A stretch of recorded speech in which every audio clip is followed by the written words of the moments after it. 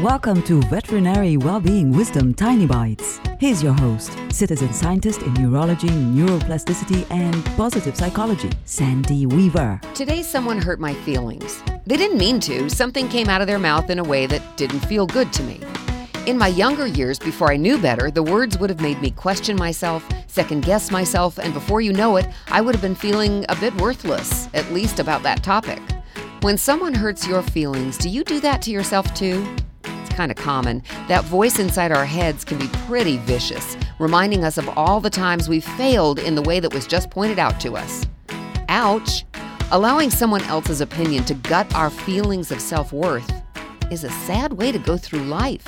Their opinion is just that, theirs. You know you do your best and you are a good person. Instead of letting their words hurt your opinion of yourself, just bless their heart and get on with your day. And tell that negative voice inside your head to shut up. Want more tiny bites of veterinary well-being wisdom? Subscribe to the podcast and share it with your friends. And there's lots more at centerforworkplacehappiness.com. Here's to your well-being, one tiny bite at a time.